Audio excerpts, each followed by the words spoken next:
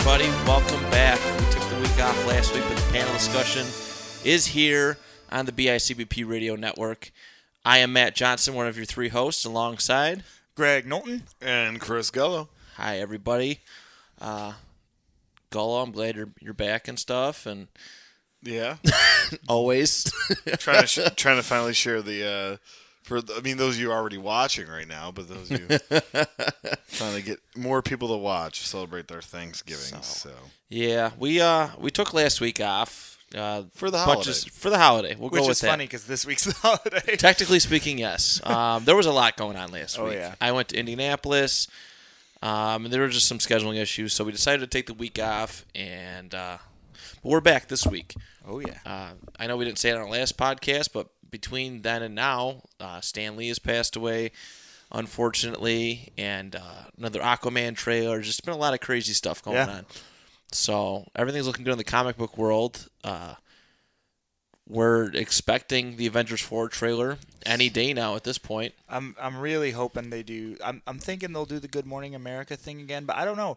They could just throw us for a loop and wait till January. Yeah, which I don't know how I feel about that. But I think, okay, so with Lion King yesterday, Yeah. I think we get it at Christmas. I'm telling you, You think Christmas that late? Day NBA, that's when we get it. you did call that before. You did call that Because before. We got Lion King on Thanksgiving, which is the other big, giant Disney movie coming out. So that's what I'm thinking. I think that's a good assumption. I agree with that. Yeah, they're gonna make us wait this one out because all that the trailer leak last year, I think. So they're gonna. And there's so much, like, once it's out, it's just going to be, like, speculation train. So I think the later they release it, the less time fans have to, like, start trying to figure out spoilers and piece things together. We're going to get That's another true. Captain Marvel, too, trailer. Yeah. Oh, yeah, They're that's... going to get another Captain Marvel trailer. That's They're true. going to pump that up Do you because that's think- February, so... Do you think we'll get the Captain Marvel trailer first, or we might get that first Avengers trailer Teaser, with at least? a tease of Captain Marvel to get people excited for that movie. That's a good question. I think they should. I think it would add people interest to Captain Marvel. I mean, we're interested, obviously, Oh yeah, but it would add some exterior interest from people who are just casual fans. You know what I mean? Like, if I'm going to see Avengers 4, I definitely got to go see Captain Marvel now. Yeah. You know? exactly. I know it's definitely set in 1995. They did the timeline. That's perfect. So it's going to be... Which they forgot about Ant-Man and the Wasp with the timeline. Did they? Oh, that list? Yeah. Oh, is it? They never list that. Ant-Man gets no love. No love at all. I would imagine it's like the current year because they It's disappear. the movie right before. Spoiler, Infinity. guys. But Yeah. I think it would be set like right before Yeah. Infinity War. Yeah.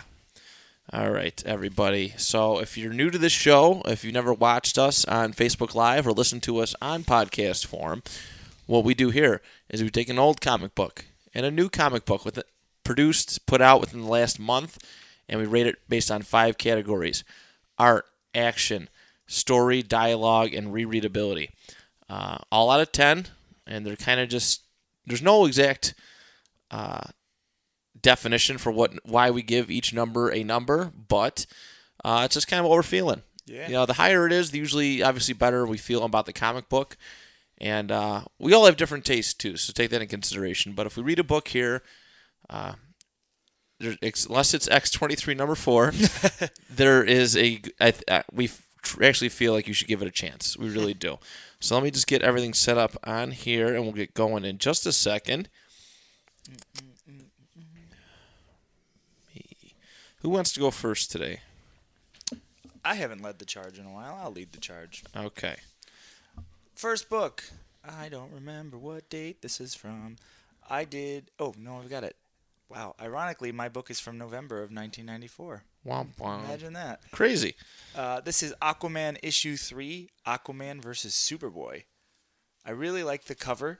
It's like Superboy shooting a tidal wave with his laser beams and Aquaman diving at it. look how it's called Surf's Up. Yeah. Well, he's in Hawaii. Oh. So I'll start right off. You start off with Aquaman with like a harpoon, just like makeshift duct tape to where his hand used to be, and you get the idea that he just this is Aquaman like right after he first loses his hand, and he's talking to, I forget his name, Vulcan. Volko, my bad. Telling him like, all right, I want you to put this on better. Like, I want this to be permanent. He's like, we can just give you a new hand. We can fix you up. He's like, no, I want this like to be a symbol of something. The point is that it's not supposed to cover up what happened, but like wear it as a badge. He just recently lost his throne, so he's no longer the king. At the same time, you have a bunch of dolphins talking. Yes. That's cool. And Porm, who I believe helped raise Aquaman in the sea, is caught up in a net, and she's saying that her son is going to come save her. And one of the dolphins flies away into the sky, away from the Japanese fisherman. Just flies Wait, the away. dolphin flies? It just flies away. It just flies off the boat and goes to get help. Not into the water, just into the sky. I don't know why, but I want to see that in the movie. I'm all about it. It cuts back to Volko and Aqualad talking, and saying that, like, I'm glad you helped Aquaman, but now Volko's like, well, in turn, you have to keep an eye on him. He spars with some guards and takes them out quickly and says he's going to go see, where is his name? General Strom at Pearl Harbor, because Strom set them up. And he wants to show that they're not going to be played as fools. So Aquaman, Garth, and this girl who I can't figure out who she's supposed to be. They never say her name. I think she is another sidekick. I don't know who it is. I can't figure it out. So they show up at Pearl Harbor. He starts to attack two guards and tell them, like, let me see Strom now, because they're saying Strom's not available.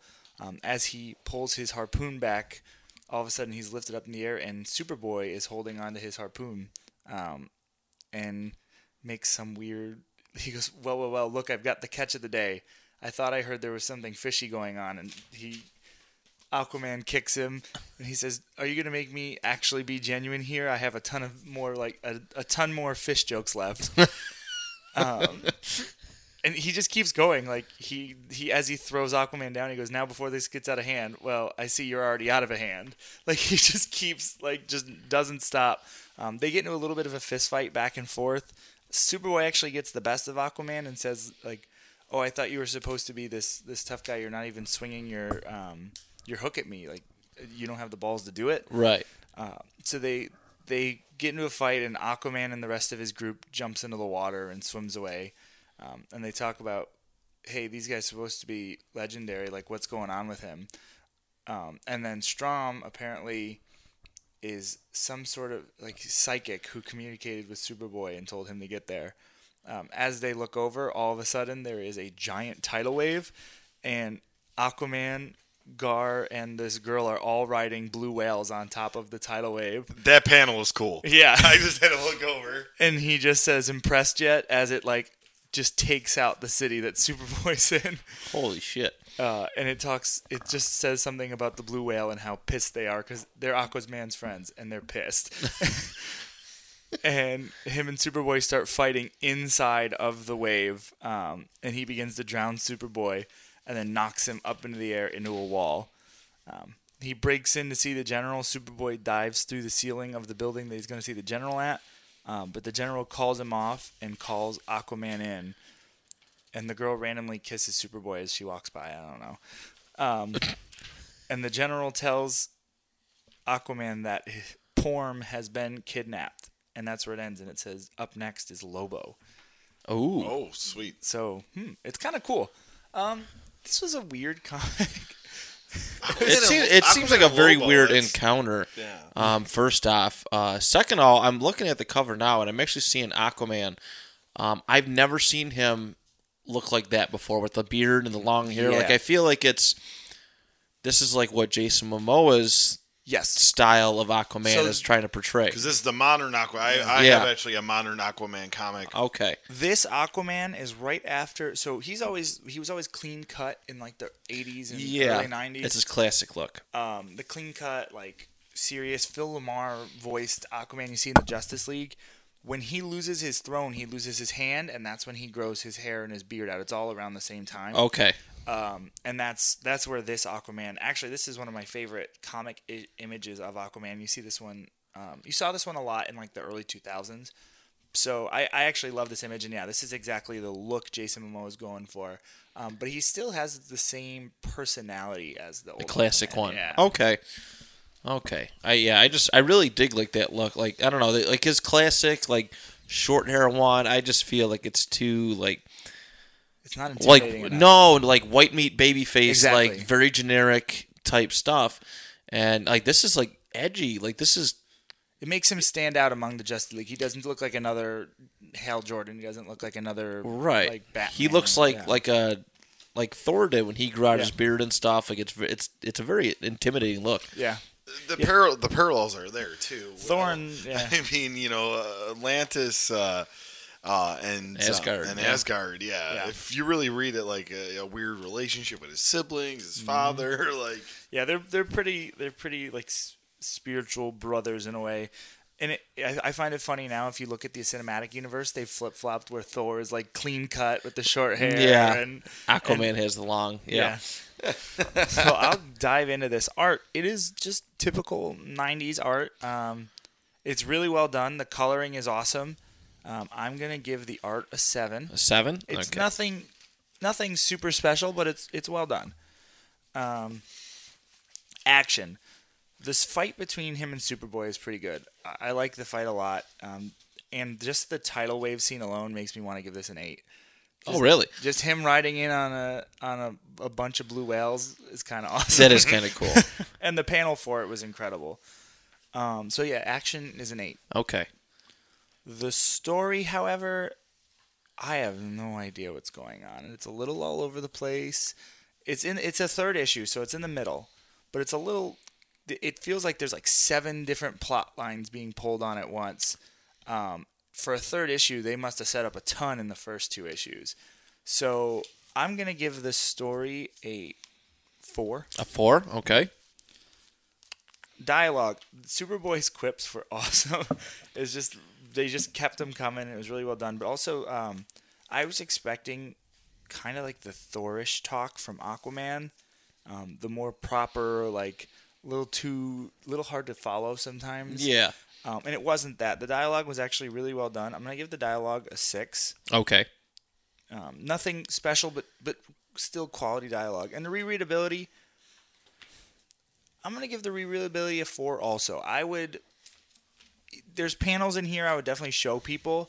I'm a little confused. That's the only reason I might keep reading, but I'm not hooked. Besides Lobo, but that's a cheap draw. Right. It wasn't like a panel of them. It's just, hey, Lobo's gonna be the next comic. Next one. So. Okay, why? What's going on? What's the story? why is Lobo coming to Earth? Yeah. What is that about? That's cool. Like, but there's not much in the Aquaman story to draw me. I'm not like. Okay, I'm just really like, okay, what's going on? This is kind of confusing. It's not, ooh, what's happening? So yeah, I'll give that a 4.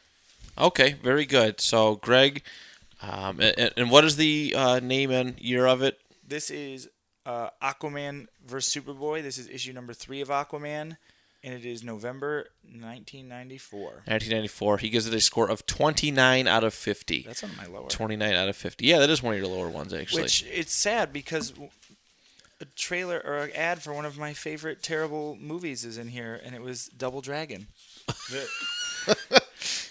It's incredible. That's very sad. Can I see that, bud? Can I see that book? Yeah. I love you. the 90s comics for those ads because, like, there's stuff we can really remember. Then you read the 70s and 80s, and there's some weird stuff in there. Oh, yeah. Chris, you want to go next, bud? Sure. I actually read Power Pack from February of 1985. They didn't have an issue number in here.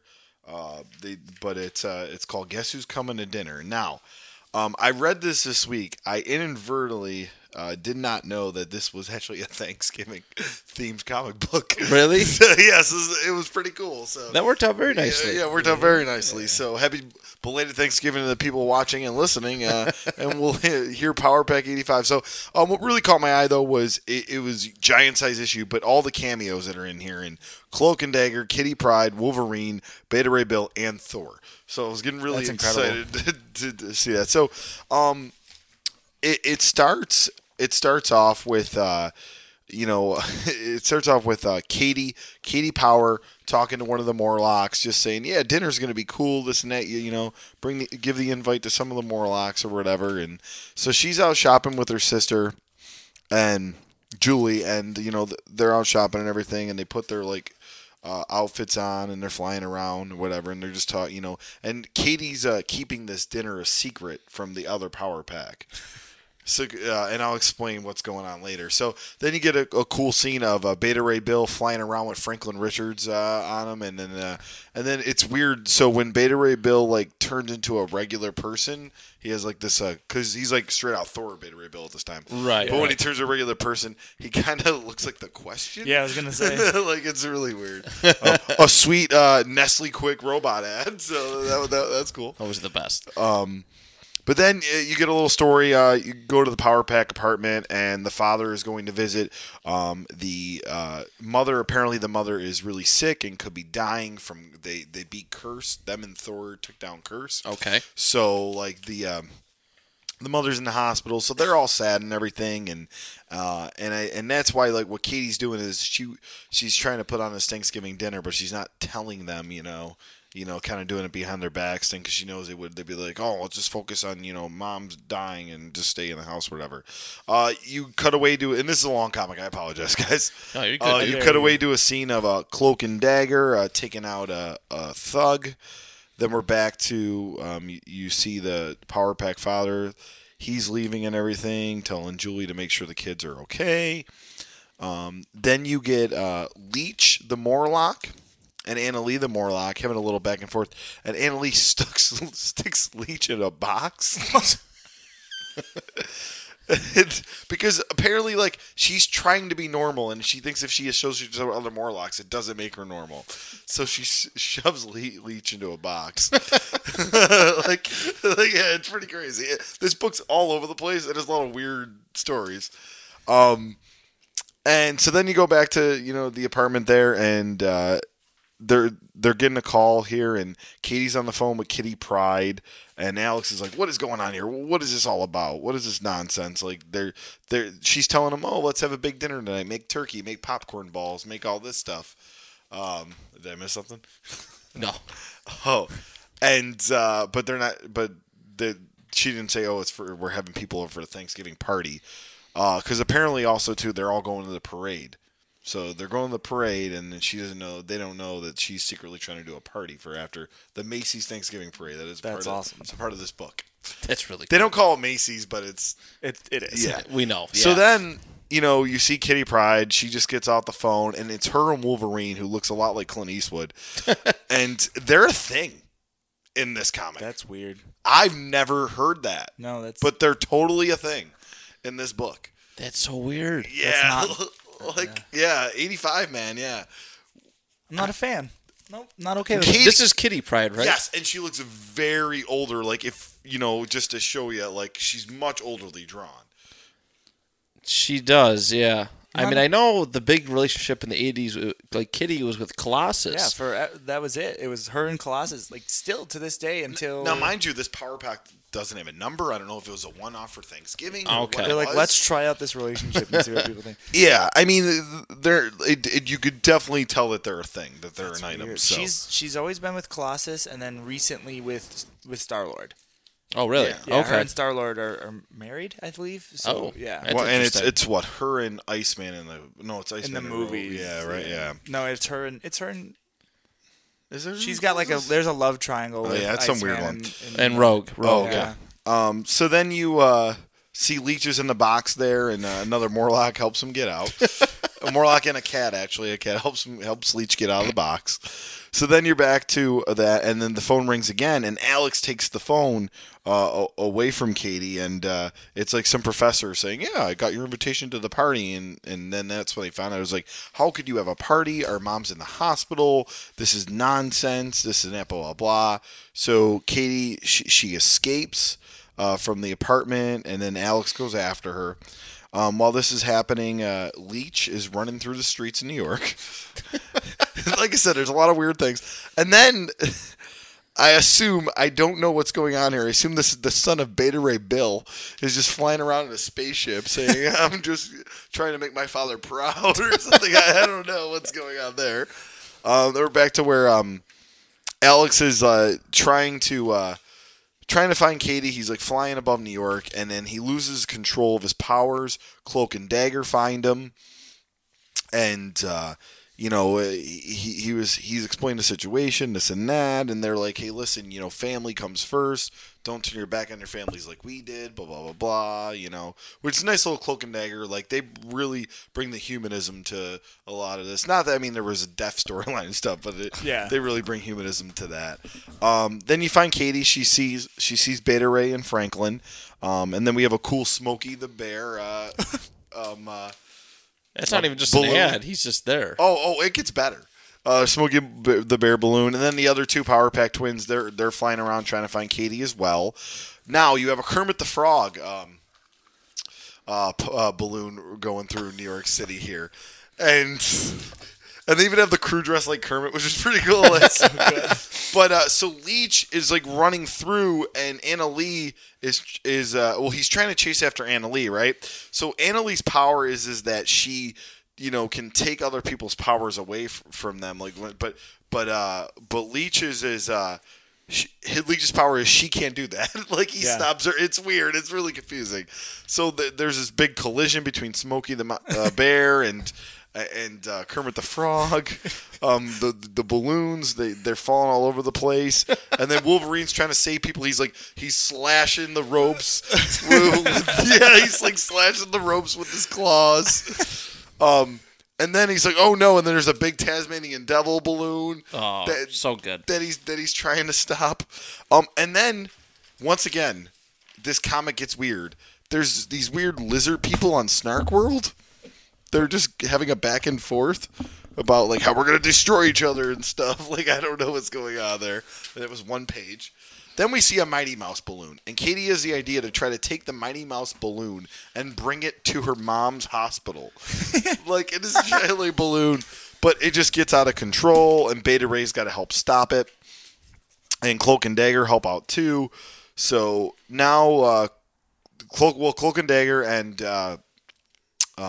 Alex, they find Leech. They kind of help him, save him. And Katie's on the Mighty Mouse balloon trying to bring it to her mother. It's flying all over the place, but like Beta Ray Bill helps her out. Let's see here. So now like you got Wolverine, Kitty Pryde, and the Power Pack twins and Beta Ray Bill all safe and sound. And then they have a little thing with Anna Lee and Leech, and Anna Lee, Leech is like, "You're like a mother to me," and Anna Lee's like, "I just want to be normal." And then they make up, and like there's now they're like a mother-son dynamic now, I guess, for the Morlocks. Oh, it's weird. And so now they have this Thanksgiving dinner, and it's the Morlocks, it's Cloak and Dagger. By the way, Anna Lee brought a sweet potato casserole. What did Kitty Pryde and Wolverine brought? They brought something, but this is so weird. So it's a Thanksgiving dinner with the Power Pack, Beta Ray Bill, Franklin Richards, two Morlocks, Kitty Pryde, Wolverine, Cloak, and Dagger. I love this. I really love it. Like it's a weird combo, but like do you like the way you're talking about it, and obviously they did a good job of setting up that whole Thanksgiving feel. It's just like I'm all about it. So, now they're kind of all doing the making up. Katie, you're right to bring us all together, this and that, blah, blah, blah. Cloak and Dagger leave, Wolverine and Kitty Pryde leave. So does the Morlock after Leech takes some of Alex's clothes. Like boxing gloves? Yeah, I don't know. It's just weird. And then the father comes back after everything's gone. Like, how was the day? Oh, nothing. Hey, by the way, we have a Thanksgiving dinner here for you. He's like, you guys should make this, again and again there. So, oh yeah, they made rolls. Wolverine and Kitty Pryde made fresh rolls. Nice. I love it. So, really weird. I didn't expect it to be a Thanksgiving comic. It's dated in February. I picked it up 2 months ago. Okay. February what year? 1985. And strikes what again. number was it? That's the thing. It doesn't have a number on there. Oh, no, never mind. You're right. It's very small. Volume 1, number 19. Oh, February 86. 86. Okay, all the ads said 85, so. Okay. All right, thank Sorry, you. yeah, 86. All right. Very good. All right, so we'll start with artwork. Yes. It's that transition period from the 60s to the, it's very Sunday morning comic book glossiness. I'm not a giant fan of it, so I'll give it a 5. Okay. Action. I mean, there's Wolverine slashing down balloons and Cloak and Dagger stopping a thug or two, but Leech getting stuck in a box. But it's 5. It's not 5. Okay. It's not a power-packed, pun intended, book. Storytelling, right? Yep. Storytelling, it's very cool. There were some weird stories, like I don't know what the lizard people, what that was about, and the Beta Ray Bill's son, like I don't know what that was about, because they don't seem to either of them tie into the power pack. Yeah. But storytelling, it told some good stories. You introduced a lot of characters, and you made it work in the end. I'll give it a 7. 7. Okay.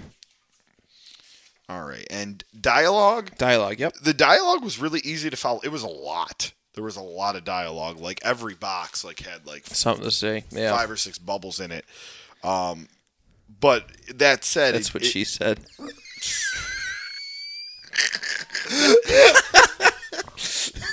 All right. Let's go 7 for the dialogue. Good show. All right. Yep. It's a wrap now. 7 for the 10. And rereadability. Let's give that a 9. Okay. It was fun. Even though I guess it's the 19th issue, it's a good one-off. Just be like, hey, It's Thanksgiving. I'm going to read my annual Thanksgiving comic.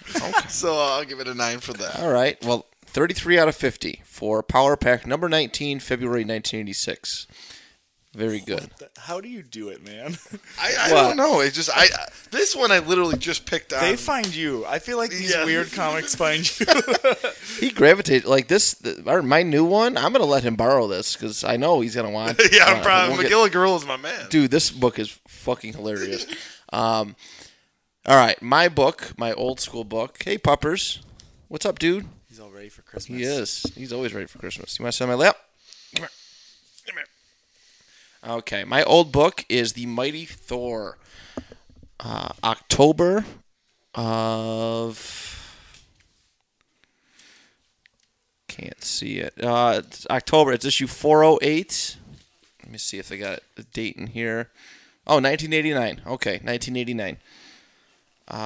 It's The Fateful Decision. It starts off with Hercules and Thor, who's in this really cool, gladiator Norse armor. I don't know what. It's pretty cool looking. And some other people. Let's see, a guy named Eric Masterson. He sounded familiar, but I'm not sure exactly who he is. But he ends up playing a big part. Super genius, I believe. He actually ends up playing a very big part towards the end of the book. But they're with some people from Wundagore, which for people who don't know, Wundagore is where Quicksilver and Scarlet Witch were raised, in that mountain area. But they're celebrating, and they show a clip of Odin throwing something. He's very angry in these comics. You don't get much anger out of him in the movies as much as you do the comic books. But he's an interesting person here. But he's talking about how Thor has to choose between his homeworld and the people of Midgard. And he's getting ready for the Odin sleep because he's sick, something. But he said he's going to stay awake to see what Thor decides. They return. They're back on Earth. Looks like Wundagore, obviously. And Hercules comes into the bathroom, and Thor is shaving his face. He goes, "'Tis sacrilege to shave thy noble beard. Such facial growth was a symbol of manhood to the Vikings, of virile strength and power."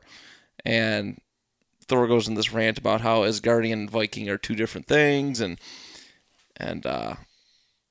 Hercules is losing his mind. about it. But let's see. They doing some stuff. Oh, somebody obtains actually the facial hair shavings of Thor. They want to develop and some blood because he did cut himself because they want to develop a new race of immortals with Thor's DNA apparently. Then they write off on these things and look like there's not too far away from the mountain and they get attacked by a villain by the name of Mongoose. Never heard of him before. He's on the front cover. He's kind of cool looking. He looks like... I think I have. He's like a one-off. He's a weird, he's like a smaller Sabretooth. Yeah, he's like a villain of the week. I Yeah. don't know. I've heard of him, but I don't know who he crossed over with. Yeah, he's interesting. Masterson is Thunderstrike, by the way. Okay. He gets a mace from Odin after briefly taking over as Thor, similar to That's in this book. Okay. All right, we'll get to that. Perfect. Thank you for clarifying that. No problem. Mongoose attacks him in this giant pod thing. It's called an asteroid blaster, and it looks pretty serious. Like he's gonna mess up Thor, but Thor smashes it in one hit with Mjolnir. They get into this big. It's a pretty cool fight, and Mongoose is giving him the business actually. Thor's really struggling with him. And he keeps attacking him, Mongoose, while Thor's on the ground. And Eric Masterson actually jumps in, tells him to stop, and lifts Thor's hammer. So this is like the intro to, I guess, all of that. It's really cool. He takes a swing, but Mongoose, while he's Eric Masterson's in mid-swing, Mongoose fires off something at him, and Masterson's hurt pretty badly. But... Thor, let's see, he ends up knocking out Mongoose, but Thor is praying to, calling for his dad, for Odin, to heal him because obviously Masterson risked his life to save his. And they inquire, Odin inquires, have you made your decision? Will you, return to Asgard or stay on Earth? And he says he's going to stay on Earth and whatnot. So Eric Masterson got to live, and what happens next was kind of cool. They're back at Eric Masterson's apartment with his wife and son, and there's a staff. There's a walking stick, and I think this is how Thor... Yes. This is actually how Thor disguised Mjolnir occasionally when he was walking around cool. Earth. But Eric Masterson kneels down on the ground, pounds the stick on the ground, and he now contains the body and soul of the mighty Thor. Huh. Yeah, wow. So I mean, I thought that was a cool little touch on that. And he flies off, and it just says, next issue it's Thor and Doctor Doom. So I'll get right into the ratings. The ratings, excuse me. Okay. So for artwork, it's that 80s to 90s, like Chris said, that stuff right on the verge of the newer stuff, but it's still classic. And I'm going to give the artwork... I mean, the cover was really cool, I thought. But the artwork, I'm going to give a 8 on action. There was a really cool fight sequence with this Mongoose and Thor, as well as Hercules, who was just kind of there. I'm going to give a 7. Story, I didn't know completely what was going on at the beginning, but I think as the book went through, made it all the way to the end, I really enjoyed the ending, just to see Eric Masterson become Thor and stuff. I thought that was a really nice touch. I'm going to give the story a 7. Dialogue. This was the first Thor book I ever read, and it always reminded me because my dad always said he never got into reading Thor comics because of the language, and it wasn't horrible. There was some stuff that was like a little unbearable, the eyes and like AY and just some of the other stuff, some of that Norse language, but it actually wasn't horrible. It wasn't cool, and it's cool now because when I read these books, I picture I read it in Chris Hemsworth's voice. Yeah. It's the weirdest thing. But I'm gonna give the 7 for dialogue and rereadability. When I picked this book up again, I mean the ending was cool. Other than that, it was kind of hit or miss. You know, it was. I mean, nothing special. It wasn't great, but it wasn't terrible either. But it was cool to finally see some of these guys in their own comic book form. I've never really read a book with Odin. Thor was never my favorite by any means. But to see Thor, to see Odin, to see Hercules, it was a nice little touch. Rereadability, I'm going to give a 5 on. So that brings me to 34 out of 50.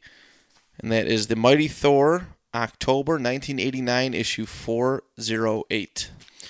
Yeah, Mongoose is a Tom DeFalco Spider-Man villain, so one of those. Oh, really? Yeah. Okay. Corny, and I guess he was in a storyline where Craven was kidnapping animal-themed super villains, and for his zoo. Really? He had Rhino and Vulture and Mongoose and, I love it.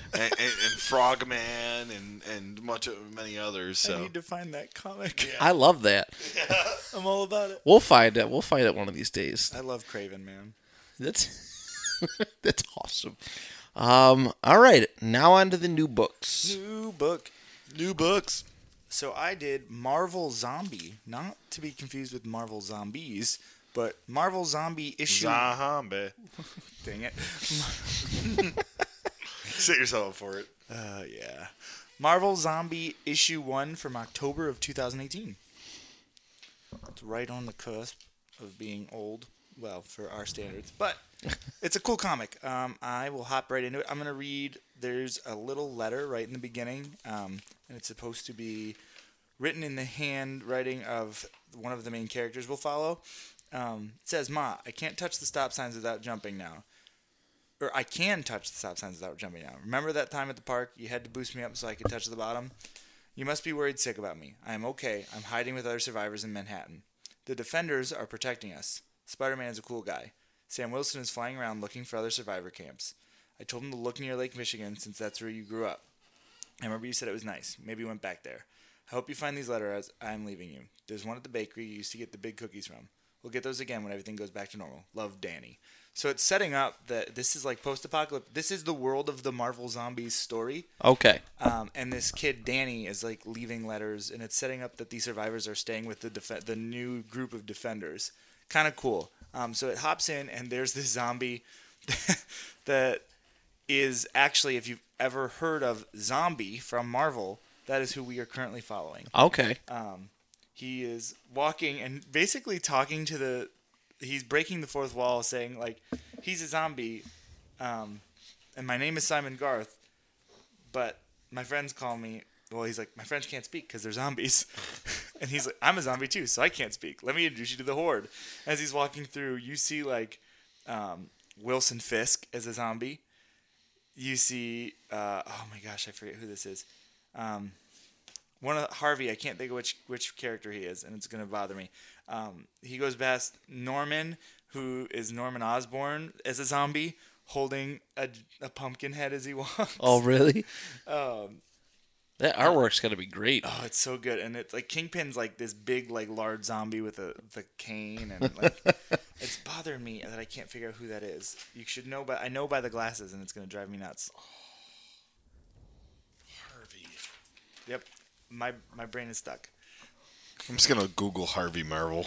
Yep. It'll come up. He's going around, and as he's just walking, and it's great. The shots of him, his tattered shirt is blowing in the wind, and his hair, and he's got a big 80s style medallion and a flower in his hand. And he's got this medallion. He doesn't know what it is, and he's just watching the Mole Man. Oh, there we go. Thank you, Mole Man. He's fighting over. They're the other zombies are fighting over a leg, and they're on the move towards something. Meanwhile, the medallion he has, it has an S on it, almost like a snake. There's these two kids, and one of them finds a necklace, and it's the same exact necklace, and he actually puts it around his neck, and it's actually the kid who wrote the letter, and he's with this other young girl. saying, okay, we should get back to Moon Girl and the other Resistance fighters.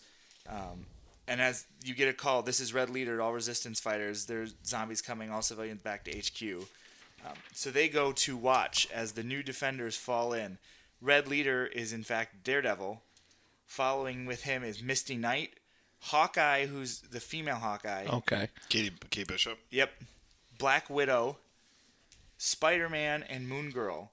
And Misty Knight has a rocket launcher on her shoulder. Wait, Moon Girl, where's No Devil Dinosaur? I'll get there. And they're awesome. It's like they're they're wearing like these costumes, but like Spider-Man's like the mouth of his costume is ripped out, and he's wearing like some tattered up clothes. He has like his feet taped, and just his gloves on, but they're ripped. They're very like it's really like street style costumes. They're awesome. They're super different, and I love it. As all of it. Spider-Man Spider-Man says, "Oh, you're right. I forgot you're blind, Matt. My bad." And Daredevil tells him to say 10 Hail Marys. It gets into it, and the fight starts, and they're just Black Widow's like kicking zombies and shooting them in the head. Hawkeye's shooting their heads off with arrows.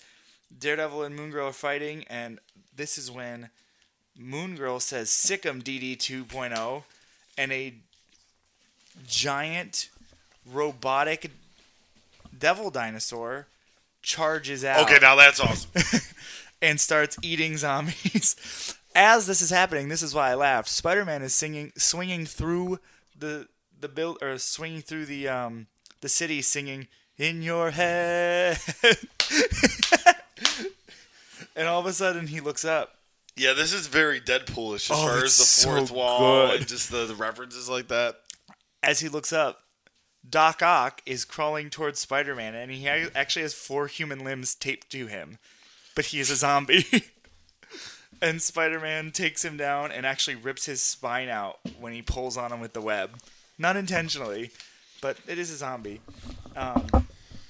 They continue to fight, and the kids are actually watching on as like Misty Knight blows up a whole group of zombies with a bazooka, and all of a sudden Donnie, actually I thought his name was Danny, falls, and after he says he doesn't get why Daredevil calls himself Red Leader, and he falls right into Simon Garth, aka Zombie, and Zombie notices that both their necklaces match, and all of a sudden these zombies like jump on the kid, and Zombie, it's really confusing. Simon starts beating up the other zombies and like saving this kid. Oh. Just out of nowhere, like just ripping them apart.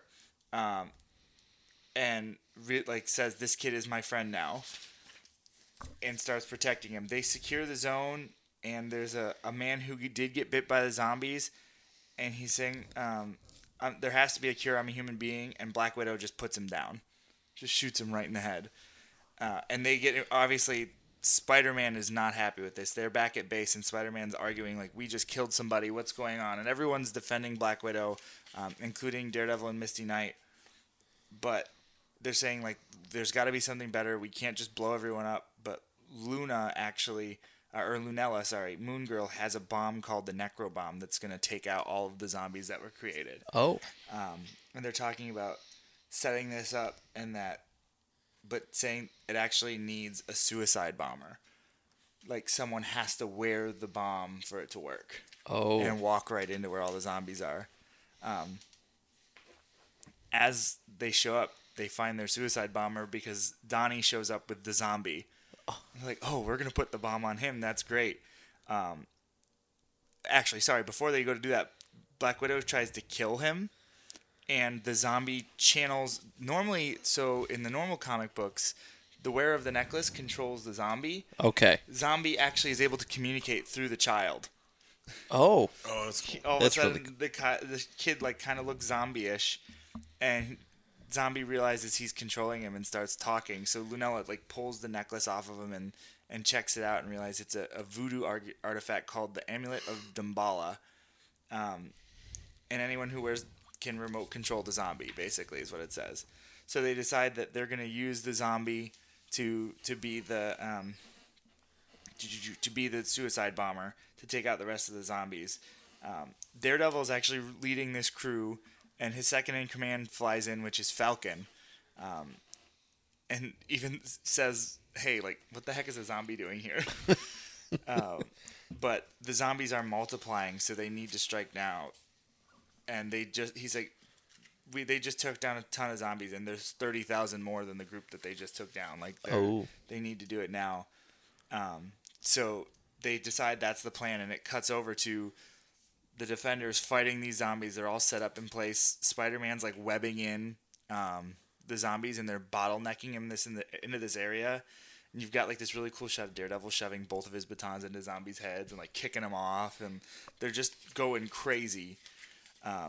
Meanwhile, the zombie is strapped up with Devil's Dinosaur 2.0, Lunella and Donnie, and Zombie actually speaks when the kid says, "I'm sorry, like this has to happen, but thank you for doing this." And he says his name is Simon to the kid. And everyone's in position. They keep talking, and he starts talking to Lunella and saying, "You used to have like a real dinosaur. I read about you guys. You even switched brains with him." She said it was a long time the virus. She's like, did you ever have to send your best friend off to die? And she's like now like questioning, and all of a sudden Misty Knight gets bit into while they're taking this time to talk, and Daredevil gets surrounded and his throat gets bit. Oh shit. And you look over, and she actually took the bomb off the zombie and isn't sending them to die. And she asks him where he'll go, and he says to look for his mother. And she says, "I think I'm going to hell." As all of the Defenders die. Holy crap. And him and the zombie walk off as Simon the zombie picks up a flower, and they walk off into the sunset, and that's where it ends. What a swerve. Yeah, dude, this is a cool comic. It was crazy. It was not at all what I expected. Especially it starts like so like goofy and light, and then it's just like everyone dies. The end. I've never I knew of zombies, but I've never read or heard a zombie book unfold. Like that was It's crazy. pretty intense. Apparently, he's been around since '53. Zombie? Yeah. Yeah. He's been around since 1953. Yeah. He just pops up here and there. Yeah, it's not like... But it's weird because he's not in books with Blade. He's not in books with Morbius. He's not in books with Swamp Thing. I'm sorry, Man Thing. You would think he would be in books with those guys. I was trying to think. Because I've heard the name Simon before, but it was reference to that Power Man. Yeah. I didn't know if it was the same. Well, Wonder Man. Wonder Man. I'm sorry. Yeah. So it's obviously a different last name. Because that's the only time I've ever heard the name Simon used for a major character. And Garth Ennis was the writer who wrote a lot of this. Okay. Simon Garth is very he's all over the place in the little stuff. He actually hasn't been included in any of the Marvel Zombies comic books either. So this is the first zombies story he's in. And I love that world because of the ragtag, they're not in their normal uniforms and everything. I'll jump into grading this. Sure. The art is very 2000-y, common for the normal day and age. But I will say, because of the uniforms and because of the zombified villains and heroes that are just walking around, I've got to give the art an 8. 8, okay. Action again is super intense. You've got all of these Defenders just fighting zombies in their own unique ways, and it's shown very well, very quickly, and actually pretty graphically for a pretty standard Marvel comic. So, like I said, Spider-Man rips out Doc Ock's spine with a web, pretty nuts. I'm gonna give the action an 8 as well. Okay. Story, 8. The story is very well told. It sets everything up with that letter. And it's really telling this friendship between Zombie and Donnie, but it also gives you a good look into the Defenders, and this new world. You get a lot of that new world in such a short comic. Dialogue, I'll go 8 with the dialogue. I'm probably gonna go 8s across the board, I think. Okay. It still feels like Daredevil. It still feels like Spider-Man, and the zombies' dialogue is just hilarious. Just him talking to himself in the crowd, oh. That's Wilson, who is big, and there's Harvey, who is small. And there's medium zombies, too, like Beatrice Marvin and Norman. And like, what the heck? It's just a weird, like, it's just really good dialogue. Right. And then rereadability. This was something I'd probably pick up around Halloween a lot, or just like I would hand this to people like, hey, this is a cool story. Like, this is a lot of fun. You should check this out. So I'm gonna give it an 8. Just Okay. 8's across the board. I feel like that's a safe 40 number. out of 50. That's a great score. I just never knew that character, and it kind of upsets me that they've never wrote him into any of the other paranormal storylines. Now I want to Yeah. find more stuff and see if this is how he always why is. is he not a Midnight Sun? Like, Yeah. Right, yeah, completely. I have to agree.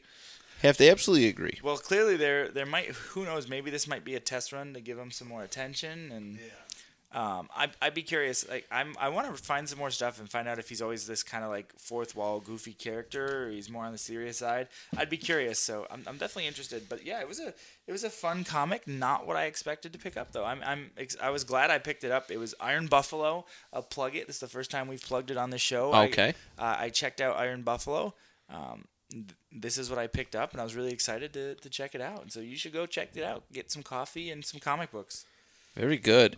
Chris. Yeah, brand new shop, Iron Buffalo. Is it really? And and I checked them out, and that's where I picked up my book, Drowned Earth. Okay. And it's called Drowned Earth. It's a Justice League Aquaman #1, but the weird thing about it is there is no #2. It continues with Justice League #11. Okay. So it's just a weird. It's kind of a one-off, but it's not because the story doesn't conclude. But it's called Drowned Earth, so it's a Justice League and an Aquaman story, and so you get a little prelude of kind of what something happened before with Tom Curry and Arthur's young at the time, and Atlanta, and she's bringing like all the fish up from the sea and everything, and it's just this weird thing, and she leaves Arthur with Tom. So it's when she left Arthur with Tom. I didn't really get what was going on there.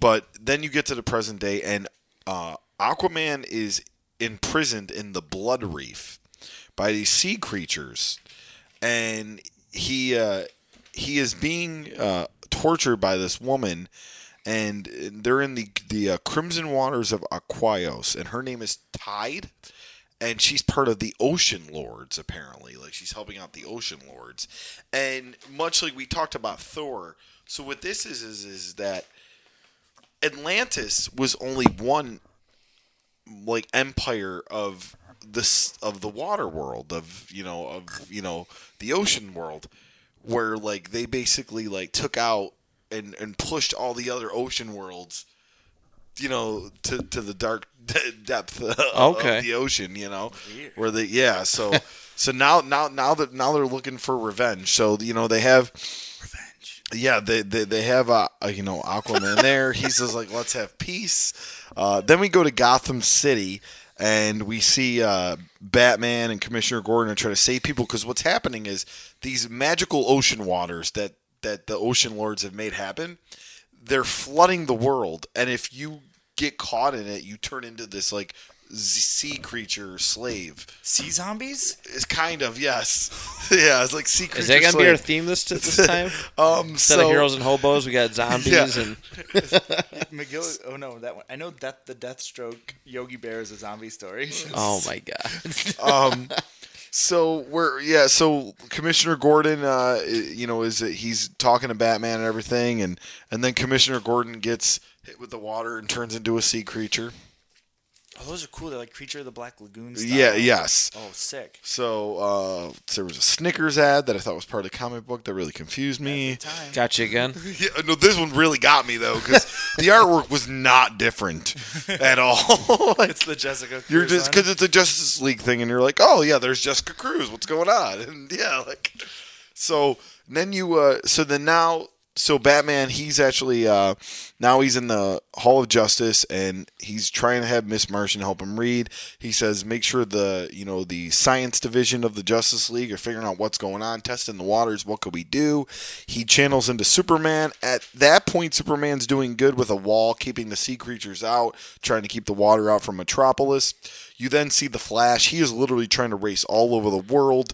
You see some cool cameos from some heroes, including some lanterns and the Teen Titans Oh, wow. and stuff because he's in Los Angeles, then he's in Beijing, then he's in Vanity, then he's in Japan, then he's in London, just trying to save people from getting hit with the water. And he's so fast that the water doesn't touch him long enough to turn into a sea creature.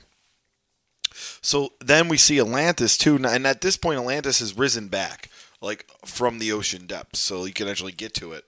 And it's being attacked by these flying ships from the Ocean Lords, and you have Mira, her and her force are trying to fight off these sea creatures, and she has to go and let Orm out of prison.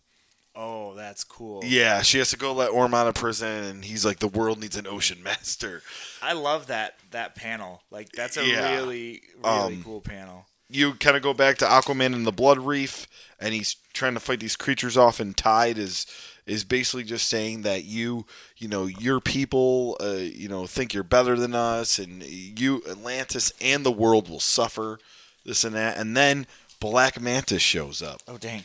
Now, I didn't know where Black Manta was going to go on this because, you got Orm helping out Mira, so yeah. I'm thinking Black Manta face turn. Nope. I was hoping.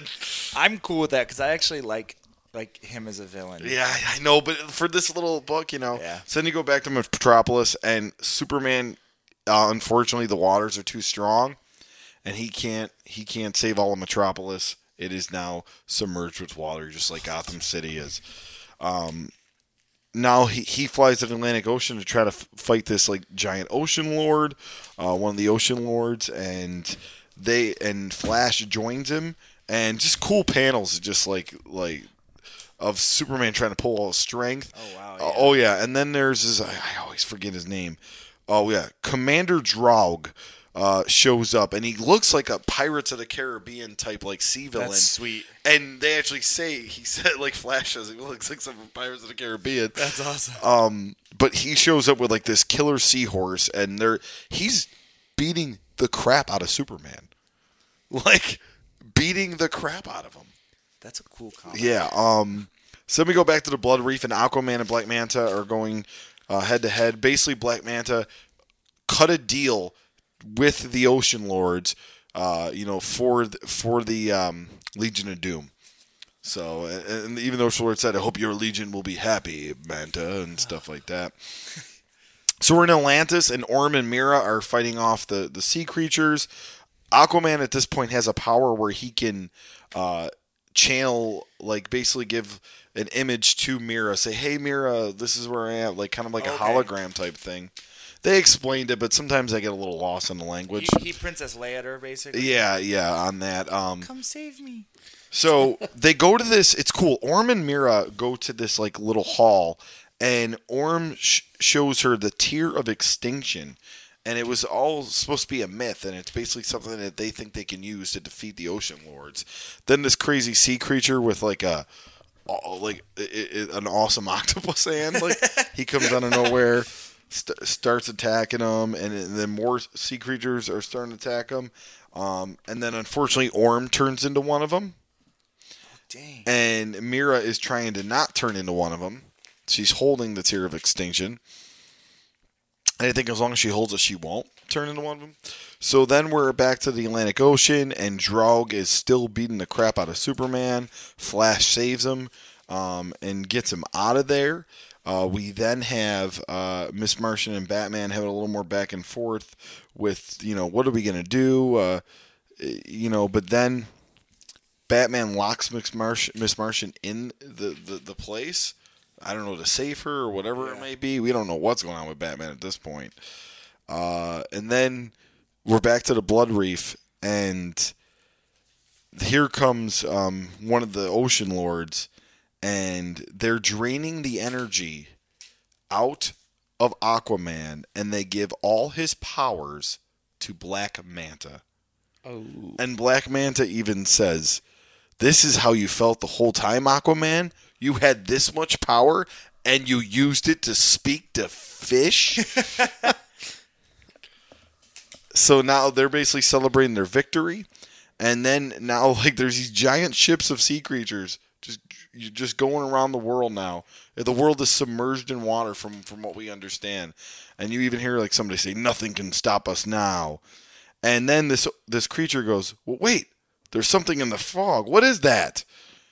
And he gets hit with a lasso, and it's Wonder Woman, and she goes, "Where the hell is Aquaman?" Awesome. And that's where because at this point they can't find Aquaman, they can't find Hawkman, they can't find Green Lantern, Hal Jordan. Wow. They can't find any of them. They're having other Justice League members help them, but they can't find them at all. That is like DC. Like, their single issue stuff sometimes isn't as interesting as some of the Marvel single issues, but their Justice League stories is what makes them. And that's why they have so many Justice League stories going on, like, right now. Heroes in Crisis and Drowned Earth. Like, they do such a good job. Like, oh, that's what I love. They do such a good job at, like, having 12 characters in one comic, and it makes sense. Right. And I freaking love it. I'm going to have to read that now, because that sounds incredible. Here you go, bud. Oh, it's incredible. So yeah, it was a really good book. We know I'm a Marvel guy, but I really, with the Aquaman movie coming out and everything, I want to kind of get to know more about Aquaman. And I saw that, and it looked. I haven't read a Justice League story in a while, and it's really cool. So as far as starting off with the artwork, yes, it's very cool. I do prefer Marvel's modern artwork over them. Okay. Like, mostly I give Marvel 9 or 10. I'll give this an 8. Still pretty cool.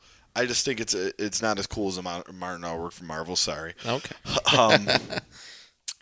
Action. I mean, there's jam-packed action. I mean, there's fighting. There's Flash saving people. There's the fight between Black Manta and Aquaman. There's the fighting of the sea creatures. Like, it's all over the place with Orm and Mira. I'll give action a 10. It's non-stop action. That's sweet. Storyline, pretty cool. I followed it mostly. It was a little confusing with the Atlantean lore and everything like that. So I'll give that a 7. Dialogue. Would you give action? I'm sorry to cut you off. I blinked out. I gave action a 10. 10. Okay, sorry. No, that's okay. Storyline 7. Dialogue, I'll match it 7 as well. It didn't read bad, but I get a little lost sometimes, like Thor. It says with Aquaman books too, like the Atlanteans type stuff. Someone's saying hi. Huh? I think so. And then as far as the rereadability, I probably give it a 9. It's really cool. It's a flashy book. It's a lot of heroes, and these ocean lords are pretty sweet, and they almost remind me of not to bring in a wrestling reference, but you know how like the wrestlers became like sea creature like type stuff, like yeah, it was like that, or even like the Hydra like Marvel characters. Like I have a Hydra octopus where he's got like a starfish hand and stuff. Like yeah, okay. They were just really cool creatures. So. Very good. 41 out of 50 for Drowned Earth. So, what's up? Everything good over there? Oh, yeah. Yeah, good. Just, we got a lot of things going on today, No, I know. Very busy day. Just want to make sure everything's good. All right, last book. I'm very excited to bring this one. Yes, 41 out of 50. I just saw who commented on our video. It's okay. He's been banned. Again. You banned? No, who do you think we're talking about the bat mark. We just got hashtag Howard. Him. Yeah. Oh, okay. The other guy. Cat tax cheats. All right. Someone else got banned. Hey, the bat mark. Brian Jennings. Shout out. Hi, Brian. All right. Very good. My book, and I was really excited to see it. I just picked it up this morning at House of Fantasy. Again, I got to get out more. Nightwing and Magilla Gorilla crossover. It's number 1. It just came out, I think, this week, maybe last week. But it's a big part of their Hanna-Barbera crossover series, which is really, really cool. So I'll start off right here. It's Dick Grayson. He's riding in his car. He's all the way out in California, heading out to Malibu. He's on a bit of a vacation, and he pulls up to a front gate. And the guy by the name of Mel Peebles comes out and greets him. Says he's been expected. And Dick Grayson looks up, and there, standing on his balcony, drinking some kind of alcoholic beverage, is Magilla Gorilla. He's wearing straight like stunner shades. Yeah, dude, he's a movie star in this. He's a legit movie star. That's incredible. And Dick goes, wait, you're the Magilla Gorilla. Is this straight-laced Dick Grayson too? I think so. Oh, that's awesome. I think so. That's so awesome. He's like, yeah, welcome to the Villa Gorilla. Let me give you the tour. And he's walking him through. He's got a giant mansion and showing off all his stuff. And, Dick Grayson's just like, oh, my God, this is, this and that and this, this is awesome. I remember seeing this movie. And then they go out to the backyard, and there's a giant tent that says The Flying Graysons on it.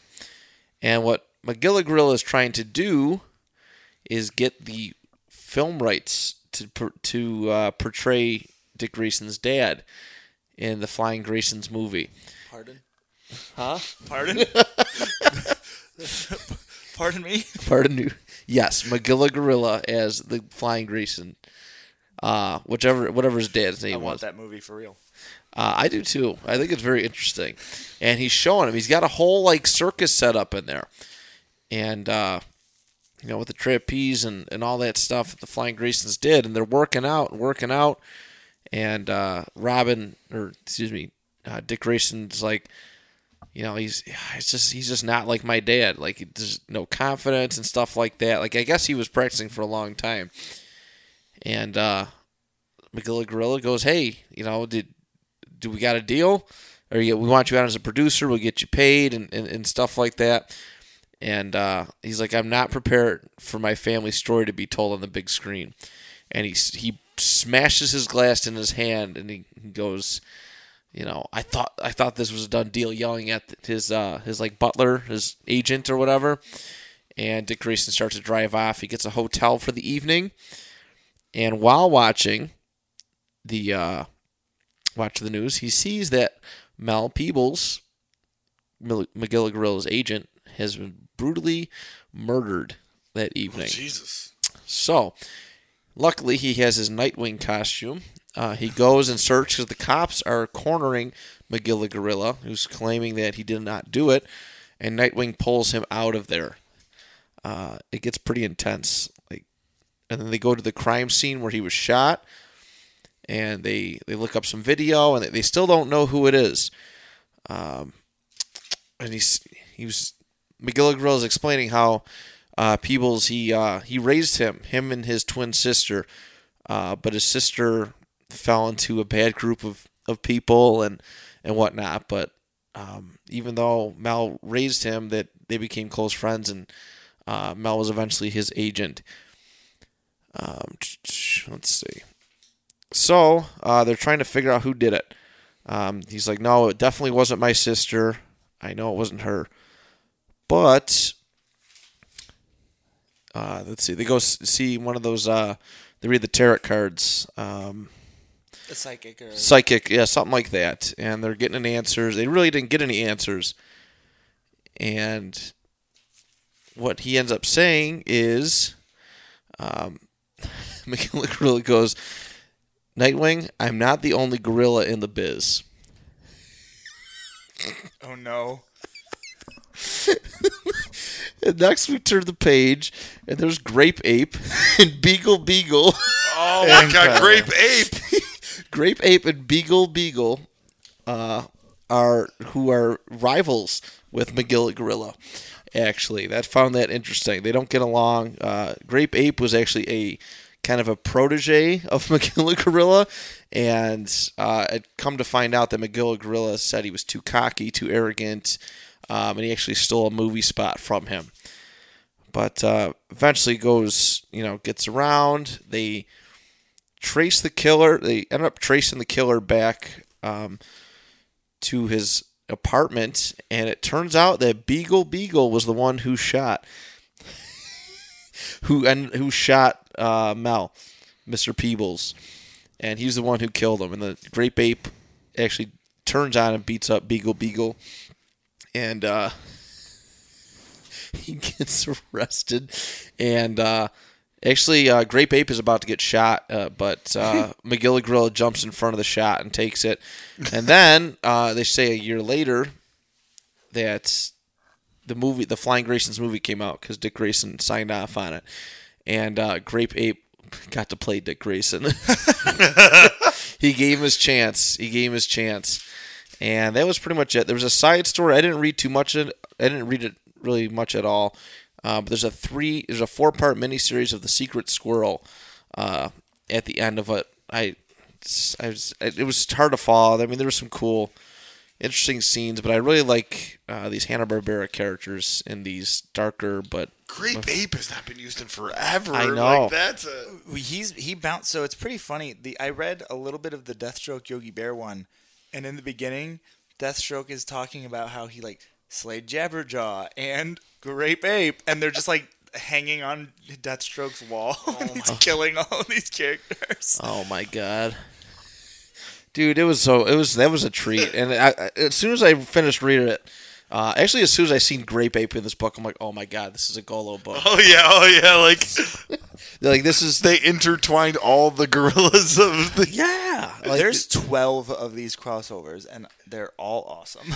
I gotta find more. I want to read more of them. This is great. I know you read. Actually, you didn't read one. You did the Batman 60. I did the Batman Archie one, which was really cool. Batman 66 and Archie. 66, yeah. Which that was a lot of fun. Like DC, this may be their strength because Marvel doesn't do this. No, they're crossovers. Which they could with Disney. Which yeah. Imagine the unlimited potential with Disney and Star Wars characters. Oh yeah. And I'm pretty sure Disney owns the Muppets now. They do. Yeah. Just saying. Yeah. How cool would some of those crossovers be? I agree. And it's cool because when I think of old great cartoons, Sorcerer Supreme. how cool would that be? When I think of old cartoons, DC always just seems to go hand in hand with the McGill Gorilla. That age Super of Friends. cartoons. Yeah, Super Friends. For sure. And so many other various comics, but it's just all part of that era for me. And it's really cool to see that they're meshing them in comic book form. And they're modernizing these characters. They're not McGill Gorilla's not a dopey dude by any means like you would think watching the cartoon, but he's actually an interesting character. Really interesting. Yeah, Huckleberry Hound is like a hippie in one of them. Oh my god! You brought up the one Space Ghost and Green Lantern. Oh yeah, that sounds really cool. Hong Kong Phooey and Black Lightning is the one. That sounds cool. And we talked about why have they not done Quick Draw McGraw and Jonah Hex? Who knows? Maybe how cool that would be. This is the third year. They might be doing this for time. Yeah. Next year we might get Quick Draw and Jonah Hex. Who knows? There's I hope Flash so. and Speed Buggy, Aquaman and Jabberjaw. There's so many good ones. I got to read Aquaman and Jabberjaw. Yeah. I have to read that one. So I'm all about that. Like I said, I have my cart for Midtown Comics is already set with all 12 issues, and I'm gonna order it the second I have the money, and then we're gonna read them all. Oh my god!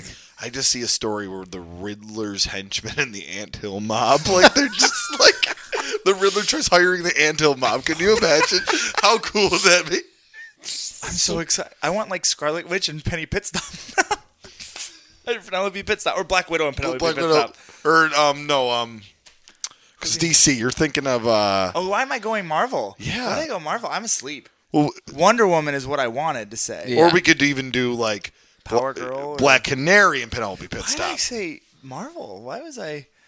I knew I meant to say Wonder Woman. I was like, no, that's the wrong comic. Yes, Black Canary. Penelope There's so many, and you got to remember too. Hanna-Barbera also owns the Flintstones, the Jetsons. Yeah. So you could do There's Jetsons, Green Lantern stuff. Flintstones Booster Gold crossover. That's so weird. I love it. And then there's a comic where it's just like Herculoids, Johnny Quest, and all that just in a comic together. Space Ghost. They own Johnny Quest. They own Birdman. Pretty much Birdman. 60s and 70s cartoons Hanna-Barbera. That's it. Yep. Well, Scooby Doo. Every Christmas I watch that Yogi Christmas crossover because it's all his characters and he had Secret Squirrel having this little thing, which Morocco Mole. Which Secret Squirrel Nightwing would have been a good. Secret Squirrel Batman. Yeah. I mean, if it was cool to see the Secret Squirrel, little mini series in the back, but like I said, I haven't read any of them, so I didn't know what the heck I was looking at. I want to see Secret Squirrel with Batman and Morocco Mole and Alfred. Yeah, they got the mole right here. Yeah, he's right there. Okay, so Hanna-Barbera. I wonder if it goes until current Hanna-Barbera, right? Just throwing it out there. I just think it would be hilarious. Harley Quinn with Ed, Ed, and Eddie. Is that modern Hanna-Barbera? I think so. I think that's Hanna-Barbera because Cartoon Network. So I think it's. I'm not sure. It might be Gandhi Tartakovsky. But We'd have to. Because I I'm think it's the same curious. thing. Because I think Dexter's still Hanna-Barbera too. Like, and I Really? think that's the same thing. But yeah, could you imagine Eddie and Harley Quinn? Oh my! My only. So my He's only. just beating them with hammers. What I just realized, my only bummer that I'm thinking about this Nightwing McGillicuddy comic is the fact that Detective Chimp wasn't in it. Oh.